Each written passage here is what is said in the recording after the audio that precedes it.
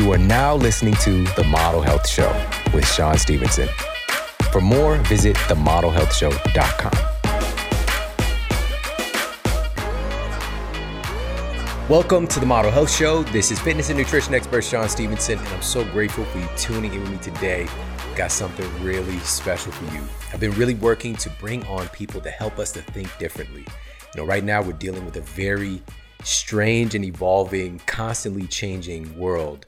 And so we need to think differently within our own lives and within the construct of our communities and our society at large, and how we can overcome these challenges and solve these problems. And I always think about the quote from Albert Einstein that we cannot solve a problem from the same level of thinking that created the problem.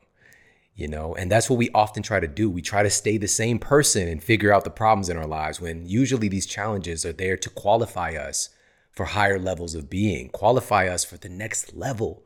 But we have to embrace that. We have to embrace that challenge. And I want to bring on resources, insights, tools, tactics to help us to adjust, to help us to meet these challenges and make it to those higher levels. And I'm constantly looking for inspiration myself as well. And of course, we're going to get to our special guests and just really dive into this topic. But when talking about going to different levels, there was a great Netflix docuseries called High Score that I just watched. And it's really the history of gaming, the history of video games, and to see that evolution from the beginning and talking about going to different levels, it really spoke to me in so many different ways. Going back to the 80s, my Uncle Leroy, I was just a tyke. I was a tiny one. My Uncle Leroy had an Atari, and it was just that one stick and that one button. That's what you got.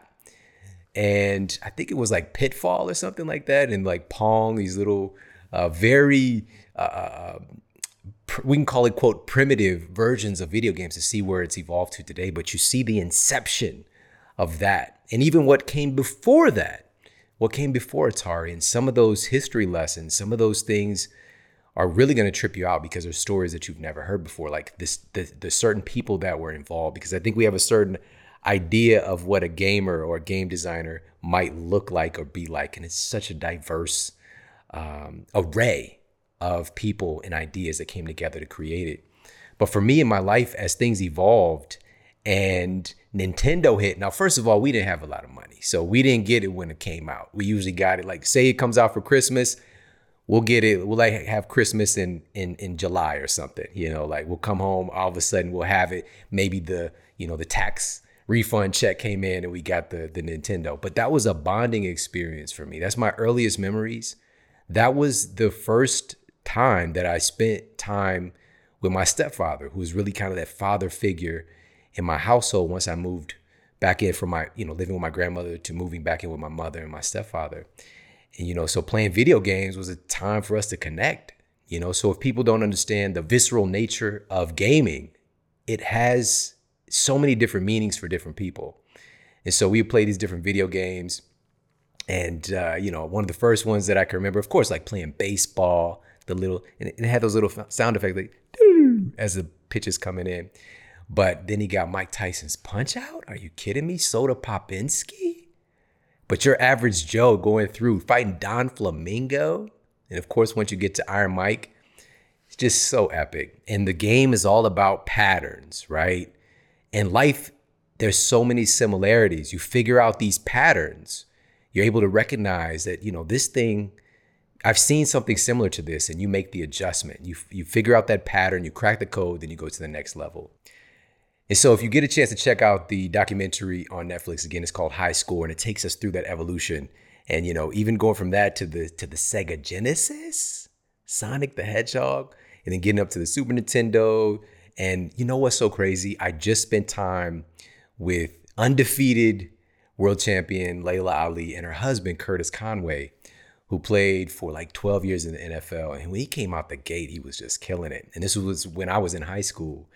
And on Super Tecmo Bowls, the Super Nintendo, I used to draft and get Curtis Conway on my team. And then he's the homie now, he's a friend of mine now. It's so weird.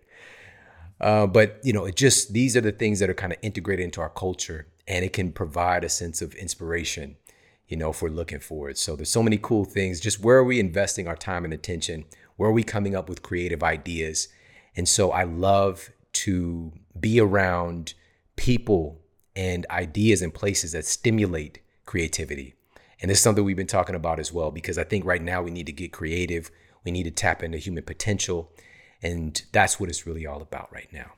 And so before we dive into our interview, we also have to keep in mind, we're talking about imagination, we're talking about performance, we're talking about the health of our incredible brain.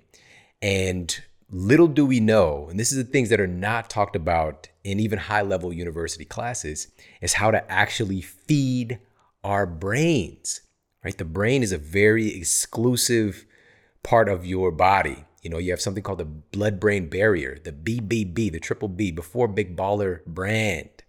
The BBB was there and protecting your brain and only allowing certain things into and out of this exclusive club. All right, so the blood-brain barrier. And so only specific nutrients can get in there. Your brain can create a lot of things that it needs for itself.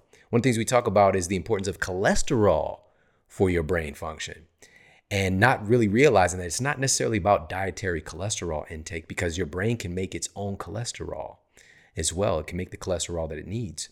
But another thing is understanding what helps with that transmission and what helps the brain cells themselves to be able to thrive. Because one of the things that we are taught is that over our lifespan, basically you're born with the brain cells that you're going to have. You have to take good care of them.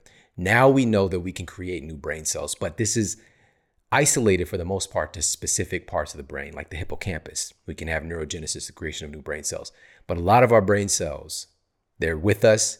And as we go throughout life, if we lose them, if we snooze them, we lose them. I don't know if that metaphor sticks there, but that's all good. Here's the thing. We have to take care of our brain cells. What are the foods that can help us do this? Now, we know that the brain is largely made of water. So obviously this is of the utmost importance. But of that physical, outside of the water, what is the physical substrates? What are the physical things that we need to feed our brain cells? Well, the brain, if we're looking at the ratio of macronutrients, is predominantly fat. A pretty high quantity of protein as well. But then some vitamins and minerals thrown in the mix. But fat is of the utmost importance. And certain types of fats can cross the blood-brain barrier. Not all types of fats. And your brain is very, very hungry for medium-chain triglycerides. MCTs are one of the primary things that can cross the blood-brain barrier and fuel your brain performance. But also MCTs, the consumption of MCTs also trigger your liver to produce ketones, whether you're fasting or whether you're doing a keto diet or not. It can trigger your body to produce ketones that, again, have the ability to cross that blood-brain barrier and feed your hungry brain. So MCTs are of the utmost importance. I'm a huge fan of MCT oils, but not just for the brain function, but also for metabolism. Listen to this. A randomized double-blind study published in the International Journal of Obesity and Related Metabolic Disorders placed participants on a reduced calorie diet that included either supplemental MCTs or supplemental long-chain triglycerides, or LCTs. After the data was compiled, it was revealed that the group who included MCT oil lost more weight, eliminated more body fat, and experienced higher levels of satiety. Their diets are the same, but simply substituting what fat supplement they were using, whether it's medium-chain triglycerides or long-chain triglycerides. Medium-chain triglycerides not just help them to lose more weight, but lose more body fat specifically. It's incredible. These are things that more people need to know about. So again, huge fan of MCT oil, something I have every day. I had it today, but I get mine from Onnit because they have, number one, they get it from the best sources. Number two, they have the emulsified MCT oils, which are wonderful because they're great like a coffee creamer or like a creamer for your tea. And they're easy to mix. So, I used to be on the road with my, kind of conventional run-of-the-mill MCT oil, trying to mix it together, but it doesn't really blend together with, coffees and teas very well. But the MCT oils mix like a magic, and they taste amazing as well. I think it's Mario. I'm still thinking about the video game documentary. I was like, the Mario, they blended it together. So definitely pop over and check out the MCT oils at onnit.com. onnit.com/model and you get 10% off their incredible MCT oils. That's onnit.com/model. 10% off. Do your metabolism. Do your brain some good. Get on the MCT oil. All right, pop over there, check them out. And now let's get to the Apple Podcast Review of the Week. Another 5-star review titled Mega Respect by Kent Money. Sean, this man right here, man, listen, I got your back, brother. We will not be silenced. The documentary you just dropped was bananas in pajamas. You just gut punched the system with that latest download. I can't stress how important that film is for us. Man, inspired. I've been listening to you for over 2 years now. Words are inadequate to express how much you've helped me on my wellness and health journey. And now, with the release of the Breathe Again podcast episode and the Mask Facts doc, at a time I've been battling the idea of conforming with these new normatives and being lashed at for speaking against towing the line, I thank you. I feel exonerated. I'm elated. I have a like-minded and a trustworthy friend in Sean. Thank you, brother. Keep up the important work. That's powerful. Thank you so much for sharing that review over on Apple Podcasts. And guys, if you haven't done so yet, please check out the Mask Facts documentary. Go to themodelhealthshow.com/mask facts.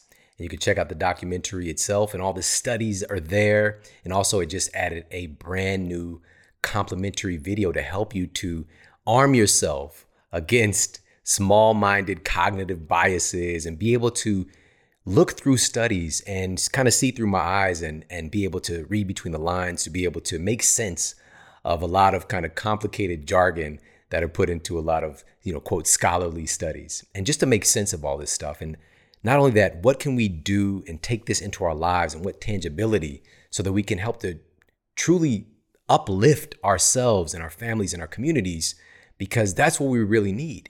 And oftentimes right now, there's so much misinformation. People are really just missing the point and latching on to minutia and not getting to the underlying cause of so much of our troubles.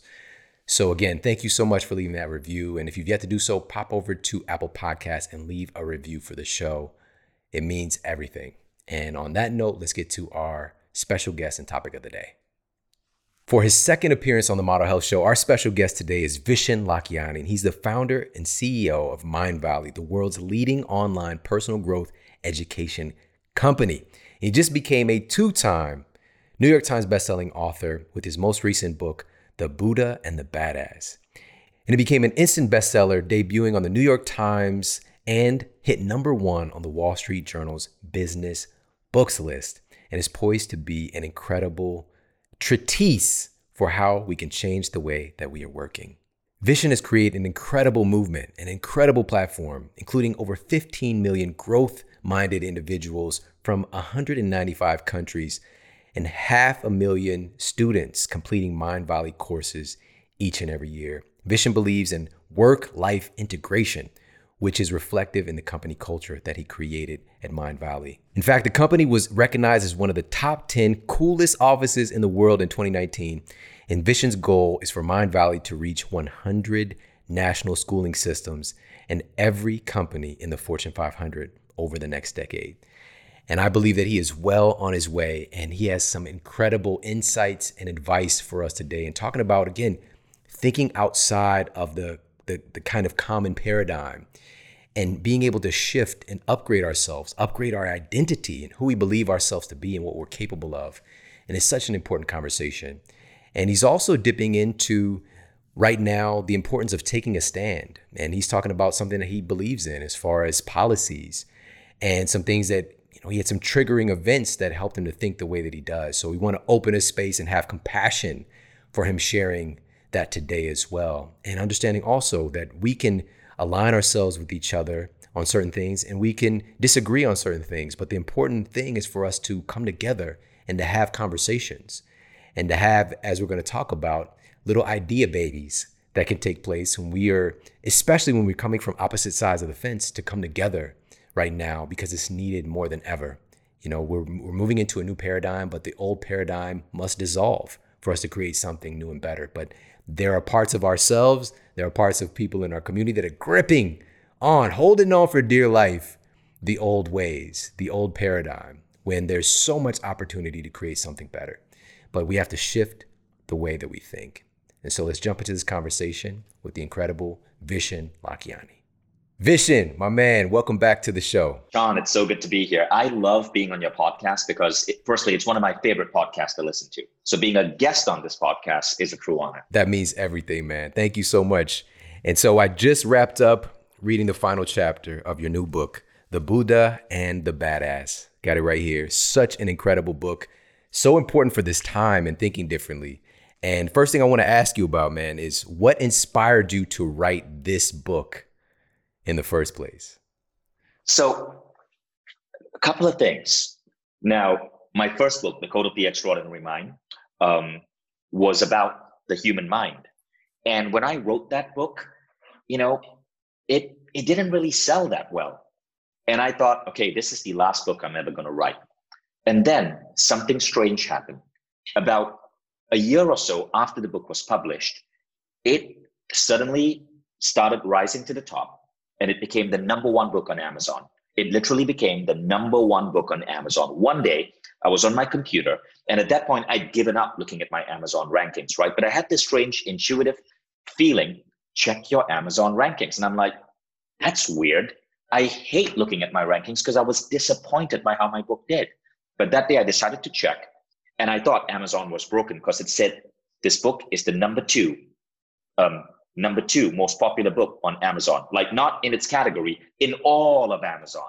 What? And so I went to the Amazon author dashboard where you can see your sales. And I looked, and the day before, September 17, 2017, the book was number one in the world. Briefly, I became the number two best-selling author in the world. I remember Hillary Clinton was number 3. Tolkien was number 4. And it was just mind-blowing. So I decided, okay, I'm not a failure as a writer. I should write another book. And now my first book was The Code of the Extraordinary Mind. It was on personal growth. I thought my second book is going to be on company culture. Now, I started writing that second book. I got a big offer from Penguin, my publisher, super appreciative to them.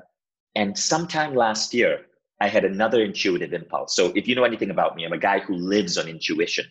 Sometime last year, I was halfway done with a book that was going to be called Blisscipline. And it was about happiness in the workplace. It was about company culture. And I had this intuitive feeling that if I went and wrote the book I was paid to write, it was not going to work. So I decided I'm going to scrap it and I'm going to just start fresh. I remember I was in Brazil. I was attending a music festival in Brazil. And I decided, screw it. I'm just rewriting the book. I'm starting fresh. I'm going to write a different book, a better book. And I didn't know that the pandemic was going to hit. And my book was scheduled to come out in May of this year. And if I had written the original book, it would have been a failure because nobody cared about office culture. No one was going to the office. But the book I wrote, The Buddha and the Badass, is about how suffering makes us stronger. It's about how to unify two disparate parts of our being, the inner Buddha and the badass, that inner being, that inner archetype that wants to go out and change the world. It turned out it was the perfect book for the pandemic because it showed people how to be adaptable, how to deal with suffering, how to deal with life when your badass plans of changing the world, someone throws a wrench in them. And you got to tap into the inner Buddha to navigate through that chaos. And the book hit number one in the Wall Street Journal, and the reviews have been amazing. It's 5-star reviews on Amazon, and I got a call from my publisher saying they were blown away by the reviews for this book. And so now I got offered a third and a fourth book, and I guess I'm probably going to be a prolific writer at some point. Oh man, such an awesome story. That's incredibly profound. And I'm so glad that you talk about this because I think that it's so overlooked because we're looking for the very tangible things, and again, me being very science minded, I'm looking for those reasonings to quote, trust my gut and to listen to that intuition. But we all have it. It's just, we're looking for data to try to prove it, and I remember hearing the statement that intuition is advanced pattern recognition. And that really spoke to me as an inroads. And recently I did a talk for an event, and this was a mutual friend of ours, Dave Asprey. And it was, their big conference that they do every year. And I had this presentation all set, ready to go. It was great. But literally the night before, I had this urge, this deep urge within to do something totally different. And so I scrapped the presentation, created a new one. And this is not from my distinction or my feedback, but it ended up being from the feedback of the attendees, the best talk of the event and the most gripping and the most visceral, because I went with my gut and what was needed in that moment with that audience who are hearing all of these things about, we got this thing and that thing to help you to live to be 180 years old, 200 years old, and still getting your groove on. But there was something else that was needed. And that message is what I put together. And so if I didn't listen to that intuition, it wouldn't have created so much value within the construct of that event. So for me, when I heard the definition of intuition being advanced pattern recognition, that gave me a little bit more of an inroads to be, it's kind of like I can see, like I've seen something similar to this, but it doesn't necessarily mean that you've seen it in the quote real world either. Right. You know what I mean? And so within the context of the book, you're kind of blending that together, the real tangibility of the work, right? The ideas of work with that intuitive importance. But one of the most powerful things that I want to ask you about right now is you also highlight our broken education system. Yeah. And this is something else that I talk a lot about. And can you talk a little bit about that, why you brought that up and some of the big messages that you're sharing in the book? So firstly, your followers are avid biohackers. Okay. Now, I disagree with you, Sean. Intuition is not just advanced pattern recognition. Intuition is something beyond just our brain. I believe that our thinking, our faculties of cognition do not just stop with gray matter. It extends beyond us. And we don't fully understand how it works, but we know that human beings are able to perceive information outside just what is coming in through sensory input.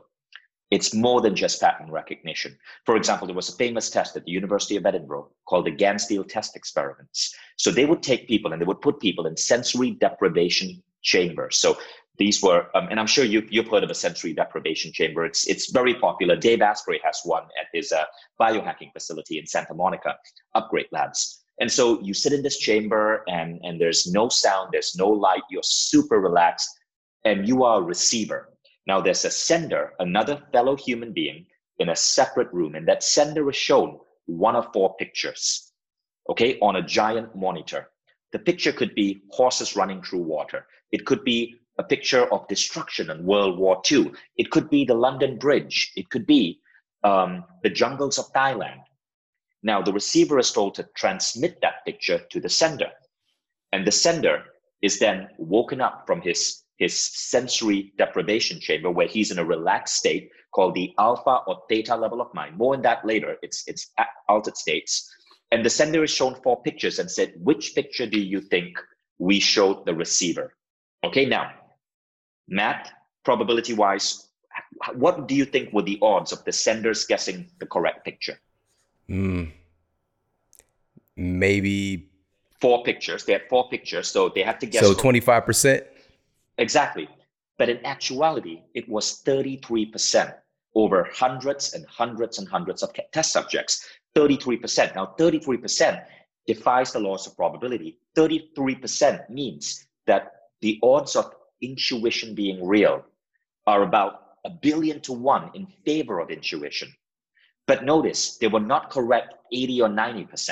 So when people say, oh, intuition isn't real, they think that intuition means you have to be correct 80 or 90%. That's not the case. Intuition is a tiny correction. In this case, it was 25 to 33. That's a bonus 8%. But think about it. If you were picking stocks, if you were starting a company, if you were ideating a new product, if you could increase your accuracy by that extra, those extra percentage points, that's a huge advantage. Now, just in this opening dialogue, I shared 2 instances of intuition. I had a gut feeling to check my Amazon rankings, and boom, the book had become the #1 book in the world. A few years later, I had a gut feeling to change a book. I literally put in hundreds of hours writing a book, and I decided to scrap my work because I had this gut feeling that it was going to be a failure. I didn't know that the pandemic was going to hit. I rewrote a new book, which became #1 in the Wall Street Journal. That is intuition. Now, we don't learn that because the education system is messed up and broken. I want to bring up a quote for you. So behind me, you should see this quote by Ken Wilber. Let me make it full screen. And let me just make myself disappear for a while so I can read you that quote. This is by Ken Wilber. Ken Wilber is America's most prominent philosopher. He has an IQ of 175. He's the founder of integral theory. He's been quoted by President Bill Clinton. He's been quoted by Kermit the Frog. His ideas have been used in politics, government, science, technology, philosophy. He is America's most widely translated philosopher. Now, this is what Ken told me in an interview I did with him, much like you're doing an interview with me right now. He said, humanity is flying way under its full potential simply because we do not educate for the whole of complete human being. We educate just a small part, a slice, a fragment of just what's possible for us. Because according to the great wisdom traditions around the world, not only do humans possess typical states of consciousness like waking, dreaming, deep sleep, they also possess profound high states of consciousness like enlightenment or awakening. And none of the education systems teach any of these. Now, all of these factors I've mentioned, none of these are rare, isolated, esoteric, far out, strange, or occult. They are all some of the very most basic and most fundamental potentials of human beings everywhere. They are simply human 101. Yet we don't educate human 101. We educate something like human 1/10. So yes, I firmly believe that we can bring about health on this planet for the planet and for all humans on it if we started educating for the whole person with all their fundamental potentials and capacities and skills and stopped this fragmented, partial, broken system we have right now. Now, what is Ken talking about? He's talking about altered states of consciousness. Altered states of consciousness are when you go into these different realms: alpha, theta, delta, gamma. Altered states of consciousness is what Nikola Tesla tapped into when he ideated his inventions. It is what Thomas Edison did when he came up with 2,300 patents. It's what many CEOs in Silicon Valley are doing right now behind the curtain. One CEO told me any CEO, and by the way, the guy whose quote I'm about to share, he built a $600 million in sales company. Okay. This is John Butcher, founder of Precious Moments. He's an American CEO, started 7 companies. He said this: any CEO who is not using plant medicine is at a competitive disadvantage. Now, what is going on? What's going on with the Gansfield test experiments when you're in a sensory deprivation chamber? What's going on when you're using plant medicine? You're accessing altered states, exactly like what Ken Wilber is talking about. Yet we don't teach it. And so people think it's rubbish. We were talking about Dave Asprey, a mutual friend. I love Dave. Dave and I train at Dave's 40 Years of Zen Meditation Institute, which uses cutting edge technology to put you in altered states. Today, that's public. Everybody knows about 40 Years of Zen. But in 2016, when I got on Dave's podcast and I spoke about intuition, it caused a controversy. People literally went to my Amazon page and slammed my book without reading it, giving it 1 star, because I dare speak about intuition. In 2017, Dave came out and he's like, dude, I meditate with Vishen. Vishen comes to 40 Years of Zen, which is my training institute. We use some of the world's most cutting edge neurofeedback to teach people how to get to altered states. Dave believes in intuition. That's how we became frickin' Dave Asprey. What I'm trying to do, Sean, is to stop this bullshit division that says that intuition isn't real. Mark my words, it's your children 10 years from now will be learning intuition in school. Companies will be teaching intuition. This year, Mind Valley launched multiple programs. Our #1 program in history, which was launched in May this year, was a program on tapping into altered states for intuition. It's incredible. It's not pattern recognition. Just because we cannot understand something doesn't mean it doesn't exist. Perfect. I was literally about to say that same statement. That's so powerful, so true. And what's so remarkable is that we have some data for those data-driven people to see like, wow, this is something interesting. We need to look into this more and not neglect that it exists. And so, as you mentioned with the education system itself, and I want to talk about this because right now, even right upstairs, my son is on a Zoom call trying to connect with his fellow classmates and his teachers. The world is very different now. And even within that construct, for most students, we're still being taught the same kind of rote memorization of facts and figures and not really how to thrive as a human being. And that's what you're talking about, because one of the things that we were taught, both of us were taught, is you learn these basics, you get into a job, you work really hard, and someday it'll pay off. But in the book itself, you talk about the myth of hard work. So can you talk a little bit about that? Why'd you have a section on that? Right. Okay, so American philosophy of work says that it's all about hard work. Hard work, the hustle, is what is going to make you successful. The hustle is what is going to make your entrepreneurship dreams come true. The hustle is the answer to everything. No, it isn't. And it's part of the reason why there are so many people who fail at business. It's part of the reason why American lifespans are falling. Americans die 2 years younger than their Western European counterparts. That's bad.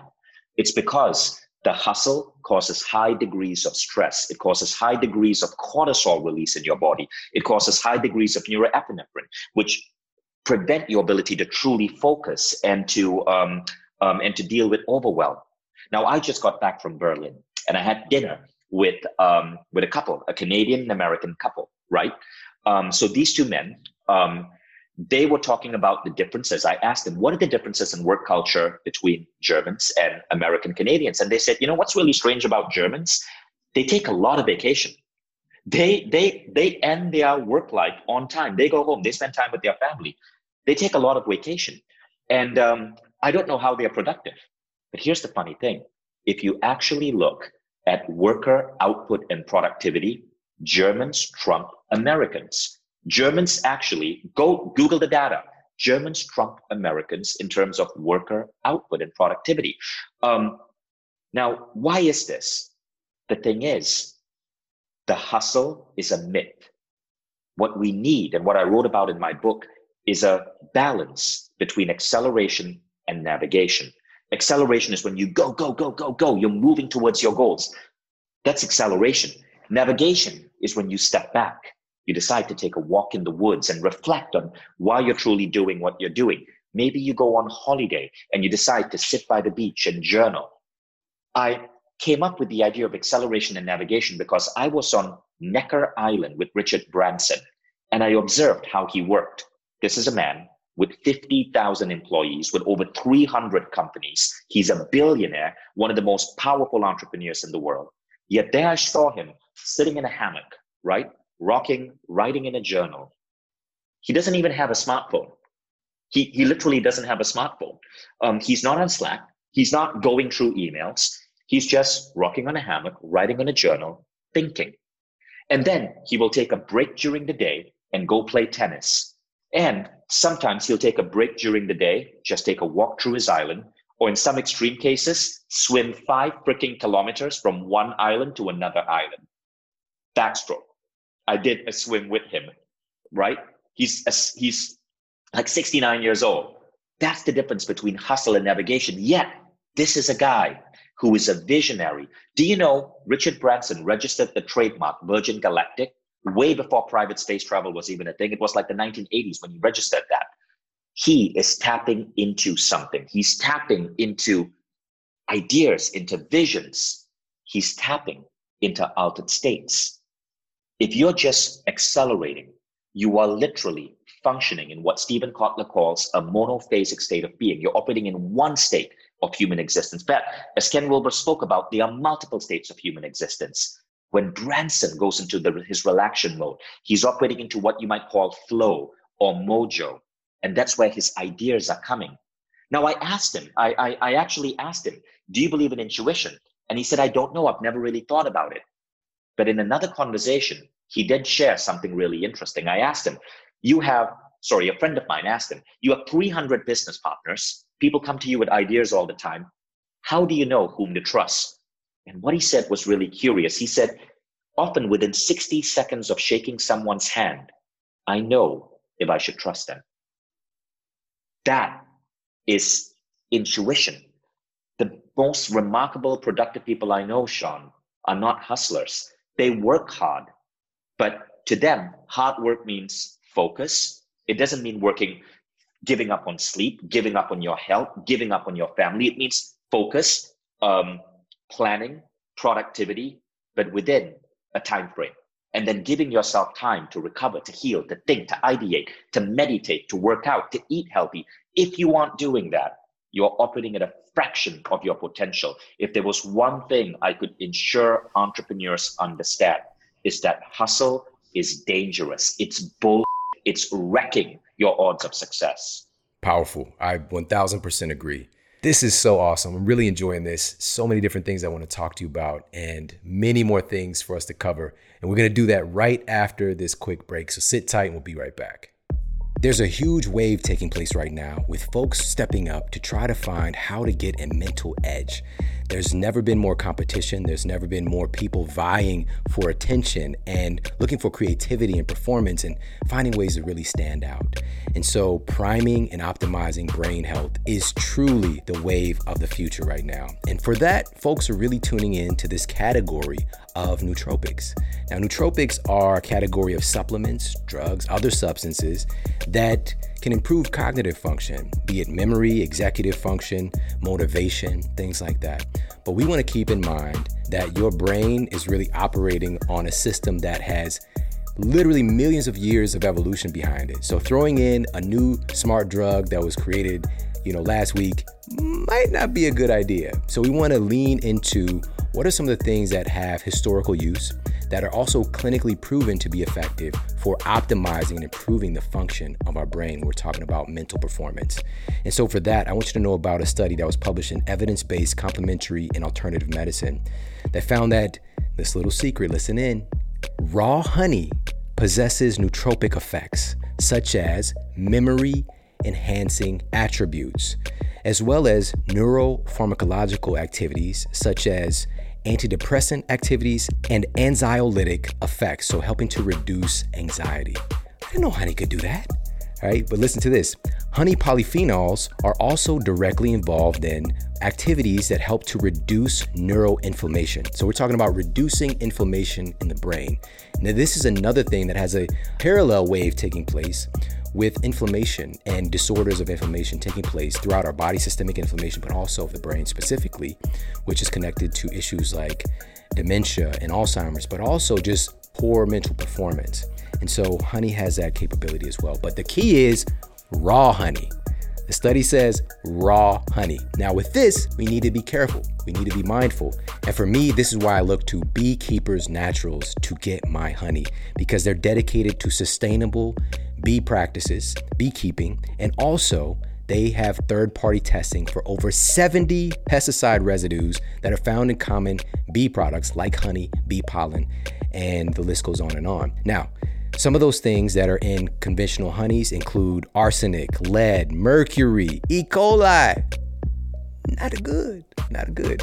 So we want to behave and make sure that we get our honey. They have incredible superfood honey. They have a bee chill honey also that has hemp in the honey as well. But they have some incredible products that, again, you're getting your medicine, you're getting your nootropic benefits without the harmful stuff on the backside. Now, if we're talking about nootropics, this one specifically you have to know about. There was a study published in Advanced Biomedical Research that found that royal jelly has the potential to improve spatial learning, attention, and memory. Royal jelly, that's what the queen bee eats. All right, it's exclusively the royal jelly. All right, so this is taking honey and this is supercharging it. This is taking honey and doing a Fast and Furious with it. All right, this is the Vin Diesel version. Now, royal jelly also has antimicrobial, anti-tumor, and anti-inflammatory properties as well. And royal jelly has been found to facilitate the differentiation of all types of brain cells, so helping your brain to create the cells that it needs. And to top it off, researchers in Japan recently discovered that royal jelly has the power to stimulate neurogenesis in the hippocampus. So this is the memory center of your brain, literally creating new brain cells. I'm telling you, there are not many nootropics out there that can do something like that. And the B-Lixir product that Beekeepers Naturals has is phenomenal. It's called B.Lixir, LXR. Incredible. The basis is royal jelly, but they also have one of my all-time favorite things in there, Bacopa. Now listen to this. A randomized, double-blind, placebo-controlled human trial, gold standard of studies, published in 2016, found that after just 6 weeks of use, Bacopa significantly improved speed of visual information processing, learning rate, memory consolidation, and even decreased anxiety in study participants. Try the B-Lixir. All right. If you want to boost your cognitive performance, it's something for you to, kick off your day to get focused. If you're about to go into a meeting or a performance or study, or you just want to improve the function of your brain, reduce inflammation, get your brain healthier, try the B-Lixir. All right. Go to beekeepersnaturals.com/model. You get 15% off everything they carry. Again, I'm a huge fan of the superfood honey. Love the bee pollen. B-Lixir, game changer. All right. That's Beekeepers Naturals. So that's BEEKEEPERS naturals.com/model for 15% off. And now back to the show. I think that today a lot of us are looking for, if I could just get the blueprint. I need to get Vishen's blueprint for success. I need to get Gary V's blueprint for success, Sean's blueprint for success. But you actually talk about something called your soul print. And I thought that was really profound, because our ideas of what we should do, what success looks like, are usually not coming from us. So can you talk about your concept of soul print? Right. So the soul print is an idea I learned from a Sudanese refugee by the name of Dreamer Starlight. He changed his name. His original name was Amir. So Amir fled the dictatorship of Sudan and sought refugee status in Canada. And he now lives in Toronto, and he's a brilliant writer, brilliant teacher. And he explained to me at one day that in my journey as an entrepreneur, I had it wrong. I had created a set of values for my company that came from the democratic process I had learned from Zappos, right? From Tony Say of Zappos, brilliant leader. But basically it was, I got my then 20 or 25 employees together. I asked them, what does Mind Valley mean to you? Everyone put stuff down in the paper. We collected the paper and we looked at trends, and we came up with a list of values such as evolve through learning, kick serious ass, delight our customers. Now, all of those were good. But what Amir explained to me is that I was missing something. He said, look, great companies need two types of values. They need the Constitution and they need the laws of Congress. The Constitution is that foundational value that comes from the founder, hence the word foundational. And he said, Vishen, what are your values, and why on earth are your values not infused in Mind Valley? He said, this democratic process you did is bull. He said, no, the democratic process you did is subservient to the foundational values. You first need to understand what are Vishen's values, infuse that in your company, and then do your democratic process and create like a code of operations or a employee value code, and that's fine. But that's going to change, just like the laws of Congress change. But the Constitution, you don't touch that. The Constitution is the foundation of the country. The foundational values are the values that come from the founder. So he took me through an exercise, and it was really interesting. And I wrote about this in chapter 1 of The Buddha and the Badass. He said, your values come often from your suffering, the biggest pain in your life, and the biggest peaks in your life. And so he took me through an exercise, and I replicate the exercise in the book for anyone who's interested, to discover your pain. Now, and this is a really, really interesting thing.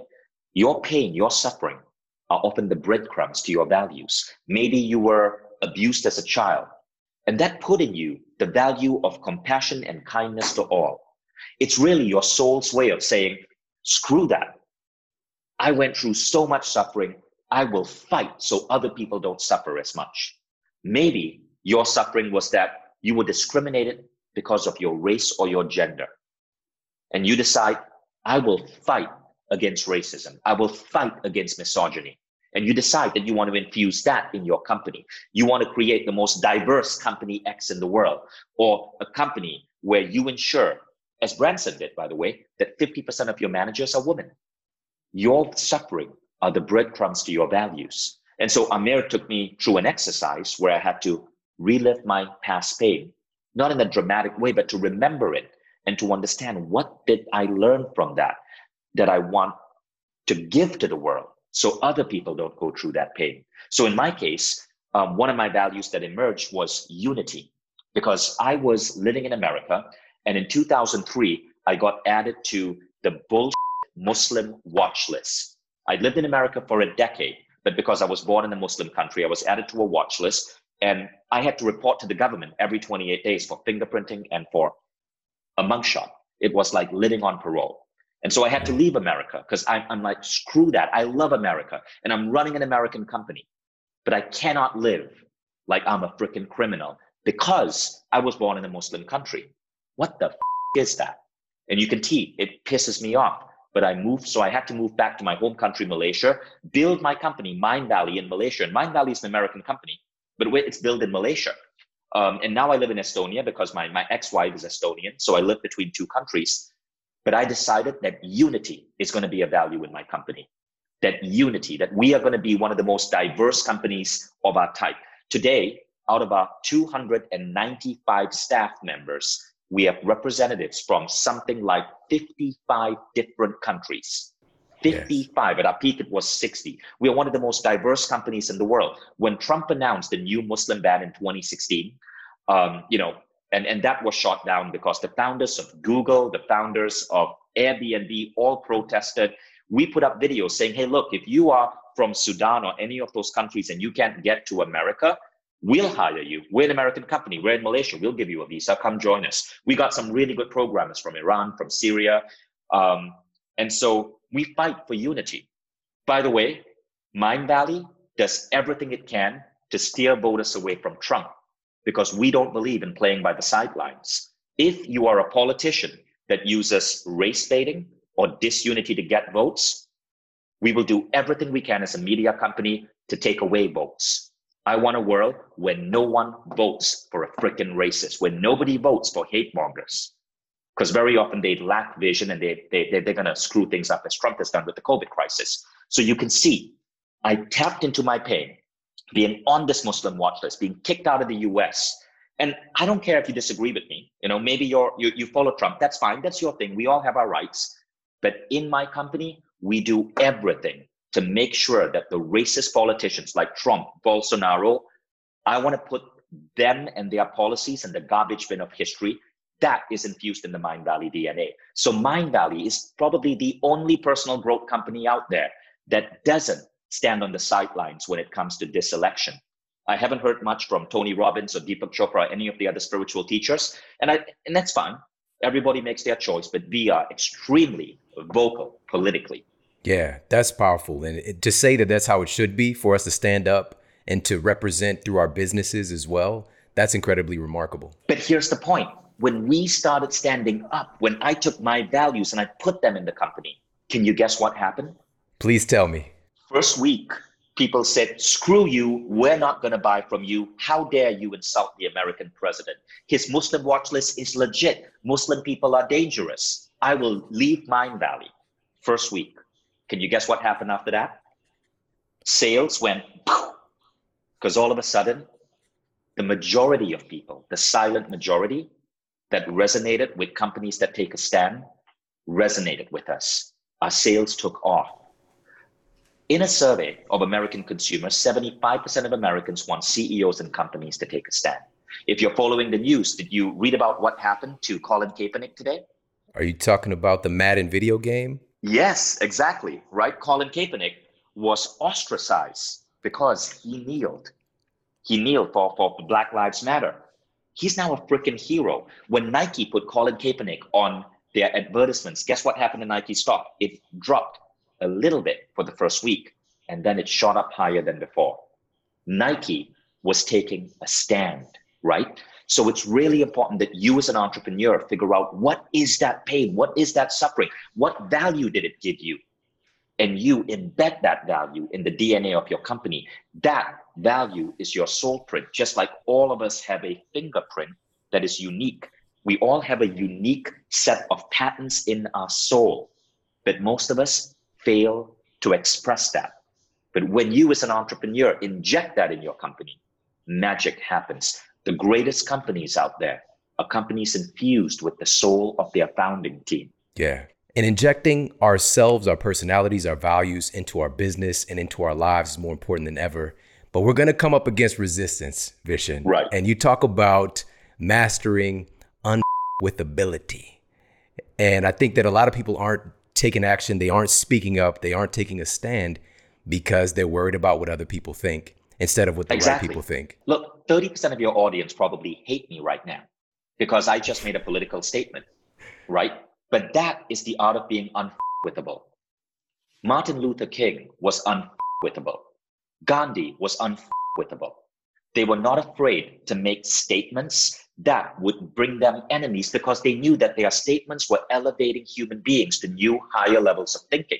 Do you know what the definition of leadership is, Sean? The best definition I've ever heard? Please share. It's by Tim Urban, who wrote the blog Wait But Why.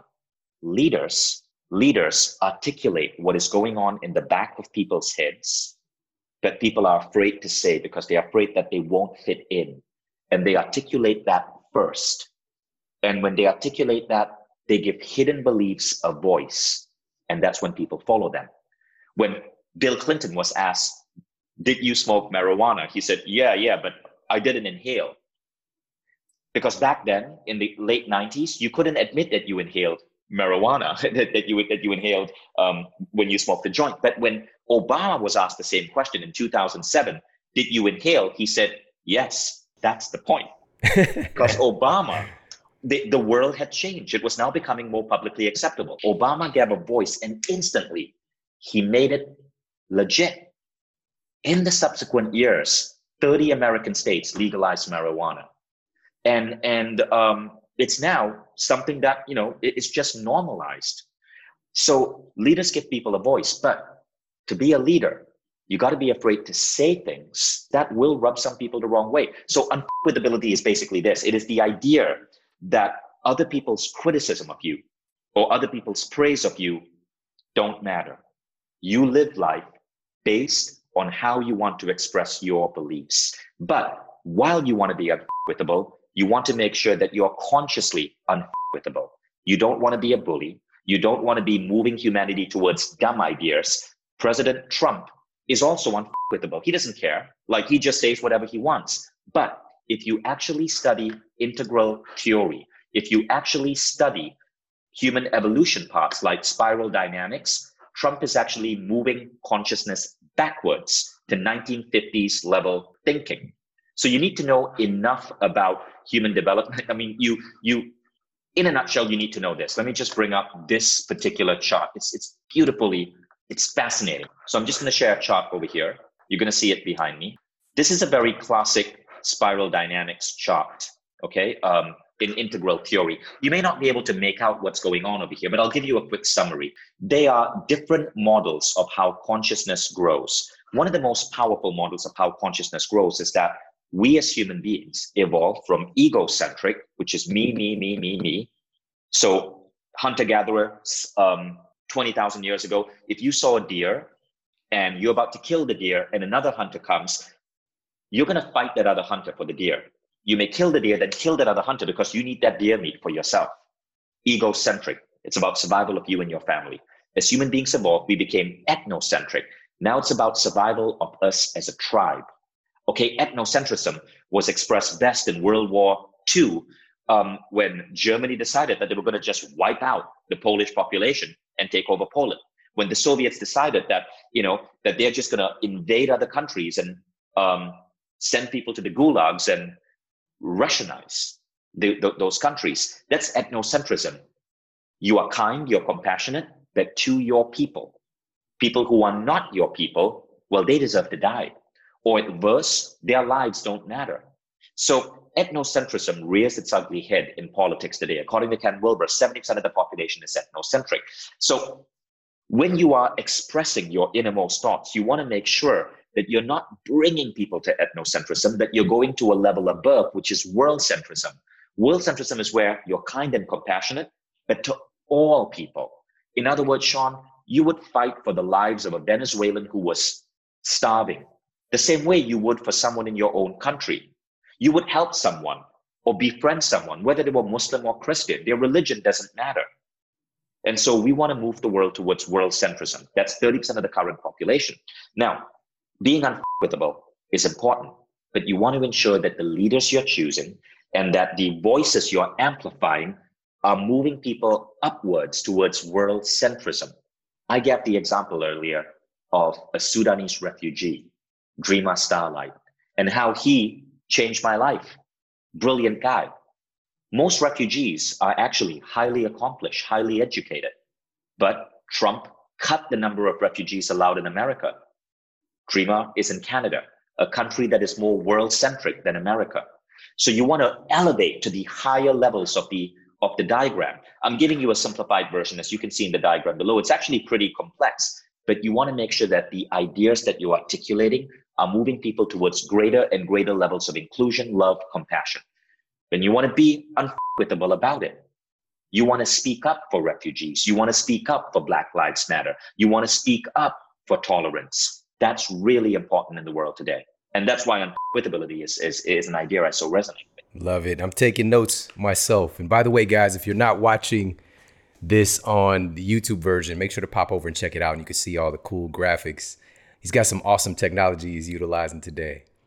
So part of that was going from the individual to the group. And within the construct of the group, especially when you have rich associations and a desire to work together, you actually create some magic, right? And you talk about this in the book as well of what you call the unified brain. Right. And this topic of idea sex, I think was super poignant. So can you talk a little bit about that? Yeah. So what I try to do in The Buddha and the Badass is I try to bring in radical concepts of how to redefine how we work. And many of these concepts have a Buddha element or a spiritual element, but they haven't gone mainstream yet because people are still afraid of them, or we haven't been educated to embrace them, right? So what I'm trying to do is precisely how I defined leadership earlier. I'm giving a voice to the hidden beliefs. So The Buddha and the Badass proposes that intuition is real. It talks about navigation and acceleration.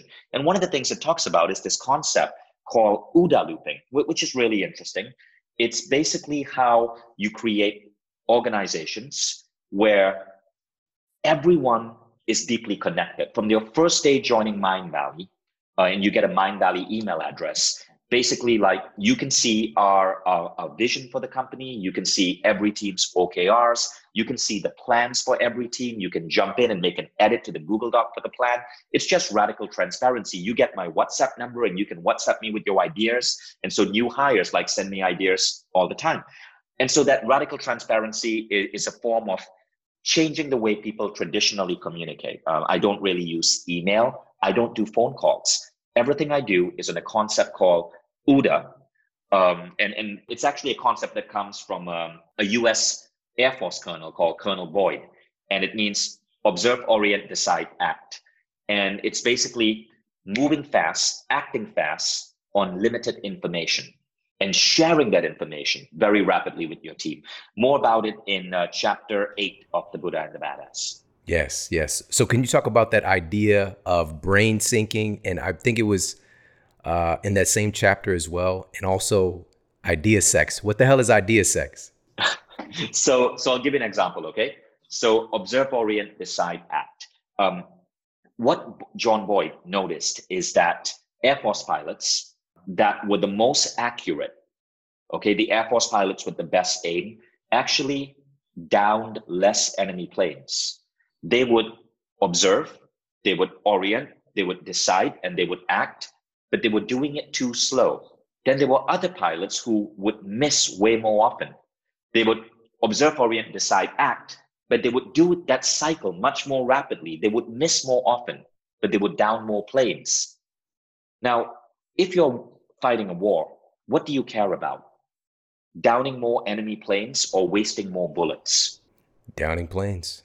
Downing planes, right? So what Colonel John Boyd said is that it's about how fast you can repeat in decision making. It's about how fast you can repeat this cycle. Observe, orient, decide, act. Observe, orient, decide, act. Observe, orient, decide, act.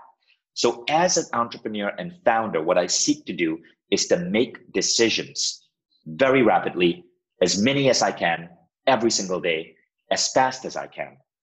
And so I got rid of meetings. Most meetings, I got rid of them. We use Airtable, which is it's a no-code coding software tool to make all our company OKRs, objectives, and key results visible to everyone. Everyone orients. And when I get an idea from any team member, it could come in a 2-minute voicemail on WhatsApp. I respond with maybe a note or a 1-minute voicemail, and we decide and we act. And so things move really, really, really fast. And so we're able to innovate way faster than the competition. In fact, that's the essence of OODA. It allows you to innovate faster than the competition. Now, in OODA, you understand that 90% of your ideas, 80 to 90% of your ideas are going to work. 10 to 20% are going to fail. But you accept failure as a wasted bullet, perfectly acceptable when you're trying to fight a war. And that war might be to get your product or service out, to capture market share, to go IPO, whatever it is for you. Awesome. And so those ideas, like with your team and everybody getting together and rapid fire and throwing things together, is basically like a menage happening with ideas, and little idea babies are presented. Right. So I'll give you an example. Today, so we were creating printed journals for our Mindvalley All Access customers. So Mindvalley All Access is you can go to mindvalley.com/access, and that's where all of Mindvalley, all the best personal growth programs in the world are unlocked for you. And we wanted to test out an idea where we were going to give these beautiful journals to all our customers who sign up for Mindvalley All Access. And I got a message today, a voicemail. As I was rushing for this interview, I got a 2-minute voicemail from one of my advisors. And he said, Vishen, I don't like your idea for the journal. I really want to include a beautiful poster in the journal. And he gave me his idea for the poster. And he didn't say, can we get on a call? Because he knows 2 minutes is all he needs. I replied with a 2-minute refinement of the poster, what to put in the poster, a little thing that makes the poster creative. I took both those voicemails, 4 minutes now. I sent it to my journal design team. They said, thumbs up, great, we're going to do it. That is OODA. Literally in 4 minutes, a decision was made and it's gone to execution. That sounds unreal, but very possible. Yeah. Now, will the poster work? Maybe, maybe not. Maybe people don't care about getting that little poster with their journal. We don't know, but I'm not going to bother myself with the details. I go on to the next decision. And that's what it's all about, getting those reps in. So let me tell you the power of OODA. One of the things I'm most proud of in my life is that Mindvalley started out as a digital marketing publishing company. And when we started out, we were super tiny. We were like doing maybe 2 million in revenue. Competition was doing 100 million in revenue. In just a matter of 5 years, we hit 100 million in revenue. The competition was down to 2 million because the world had changed. YouTube, Facebook, they had changed the publishing landscape. Our competition started suffering. They started going bankrupt because they were not innovating enough. We were OODA looping our way out of a dying industry. And that was how powerful OODA looping was. So with zero VC funding, I took a company with zero VC funding, no investors, no bank loans, to 100 million in revenue. And OODA looping was part of that strategy. So powerful. And again, all of this is contained within the book. And then in our conversations, you go even outside of the context of the book. And we talk about the importance of and why it's a necessity to upgrade our identity right now. We're all faced with an incredibly challenging time, very different world. A lot of things are in flux. A lot of things are changing. And through this, we have an opportunity. We have an opportunity to grow, to upgrade our identity, as you talk about. And within that, we have to start to think differently. And one of the things you already mentioned is going to different realms of thinking and of possibility. So can you talk a little bit more about that and how we can tap into that and why it's so important right now? Got it. So in my book, I call it identity upgrading. And, one of the guys I learned this from is our mutual friend, the Reverend Michael Beckwith. So, Sean, you may remember this. You, me, and Michael Beckwith were all in Portugal together, speaking at A-Fest. This was last year in May, back when we could still do seminars. And I remember I was having breakfast with Michael, And Michael Beckwith is the spiritual teacher who has been in the highest number of documentary films out of any living American spiritual teacher, right? The guy is brilliant and so charismatic and so wise. And he was in the movie The Secret. And I said, Michael, do you really believe in that law of attraction stuff? And he goes, what's more important is the law of resonance. And I said, tell me about that. And he said, the universe, Vishen, doesn't give you what you want. People get that wrong. Rather, the universe will reflect to you who you are. So that was a really powerful insight. Don't focus on the want. Focus on being who you are. So in my book, I took Michael's philosophy and I combined it with a mental repatterning process by two other mind pioneers, Jose Silva and Christy Marie Sheldon. It's called identity upgrading, and it shifts your definition of who you are, shifts your definition of how your health works, how you show up in the world, and you change your identity first. And then it's crazy, but the world starts to reflect this identity to you. And through shifting your identity, you shift the world. So it's a way of embedding statements in your brain that change the way you see yourself. Now, there's some cutting-edge scientific research on this. In James Clear's brilliant book, Atomic Habits, he says, look, if you want to get fit, there are 3 approaches. The first is the outcome approach, lose 5 pounds. And the outcome approach, can work for some people, but usually in most cases, it fails. Because to lose 5 pounds, you got to make sacrifice. You got to go to the gym. You got to change your eating habits. It's not easy for people. And so people will wake up one day and go, I'm so tired. I could use more sleep. Or this cheesecake looks so good, just one bite. Now, the second way, in a superior way, is process. You don't just set an outcome. You decide on a process. I'm going to go to the gym 3 times a week, get a fitness trainer. I'm going to get on diet X. And you find the process and you work that process into your life. Better than pure outcome, but very few people will stick to that process. The best way is identity shifting. This is where you take on the identity. I have the fit muscular body of an athlete. When you learn to take on that identity, the cheesecake doesn't tempt you. It's just not what you do. Skipping gym is not even something that you can do, because your body, you are an athlete. Your body is an athlete. Athletes just do gym time. So you got to learn to switch that identity. One of the things that make Mindvalley so successful as a personal growth company is that all our programs focus on identity shifting. We change your inner state. And then the habits, the practices, the beliefs all come from that. And there's this larger metaphysical thing, which we won't have time to go into, where it seems that the world bends to your new identity. You literally bend reality. So powerful, man. Vishen, there's so many things I want to talk with you about, and I want to make sure that everybody picks up the book. So number one, can you let everybody know where to pick the book up, where to follow you online? Absolutely. The Buddha and the Badass is available on Amazon. Just go to Amazon and search for Buddha and the Badass. Awesome. And so what about social media, Mindvalley? How can they keep up with you guys there? Check out Mindvalley. Mindvalley, I passionately believe, Sean, Mindvalley is the single greatest product on the planet today that you can spend money on. Mindvalley All Access just gives you, it just completely changes your life. It's just mind-blowing what happens. It's like a new type of university for adults that teaches you everything regular schooling forgot. Mindvalley.com/access. And you can follow me on Instagram @Vishen. Awesome. Vishen, thank you so much for sharing your brilliance. And thank you for sharing your time with us today. You are one of the true leading voices right now that we need to hear from. So thank you so much for sharing your time and your gift. Yeah, and if anybody wants to reach out, I love to get feedback. Follow me on Instagram @Vishen, Vishen. Just pick up your phone and do that right now and shoot me a message. I love seeing people's feedback. Okay? Vishen Lakhiani, everybody. Thank you. All right, everybody. Thank you so much for tuning into the show today. I hope you got a lot of value out of this. And definitely pick up a copy of The Buddha and the Badass. It's a super important book right now.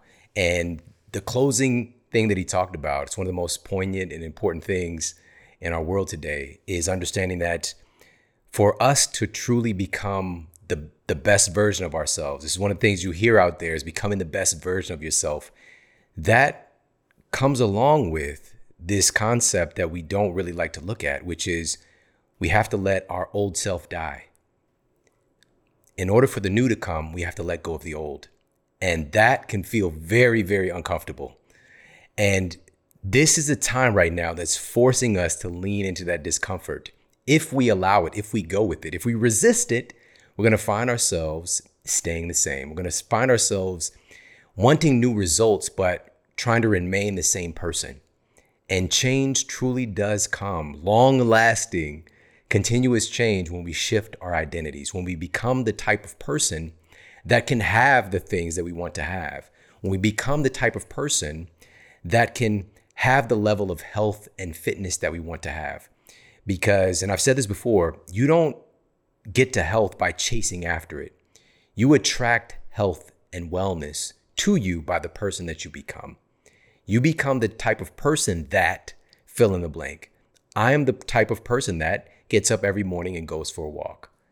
I'm the type of person that eats a certain quality of food, and I don't eat other types of foods, right? We shift our identity so that that's who we see ourselves as, so that the choices become automatic versus infighting with ourselves and having these little family feuds within our own brains, trying to get us to do the right thing, right? And Steve Harvey's right there moderating the whole thing in your head. That's super weird, I know. But that's what really is happening all the time. We're fighting with ourselves to try to do the right thing, to try to stay accountable to the things that we want to achieve. And we're trying to work from basically from the outside in by making ourselves do the activity versus doing that inner work and shifting that identity. So again, I hope that you enjoy this episode, and please share it out with your friends and family on social media. Tag me, tag Vishen, and let us know what you thought about the episode. We've got some epic shows coming your way very soon, so make sure to stay tuned. Take care, have an amazing day, and I'll talk with you soon. And for more after the show, make sure to head over to themodelhealthshow.com. That's where you can find all of the show notes. You can find transcriptions, videos for each episode. And if you got a comment, you can leave me a comment there as well. And please make sure to head over to iTunes and leave us a rating to let everybody know that the show is awesome. And I appreciate that so much. And take care. I promise to keep giving you more powerful, empowering, great content to help you transform your life. Thanks for tuning in.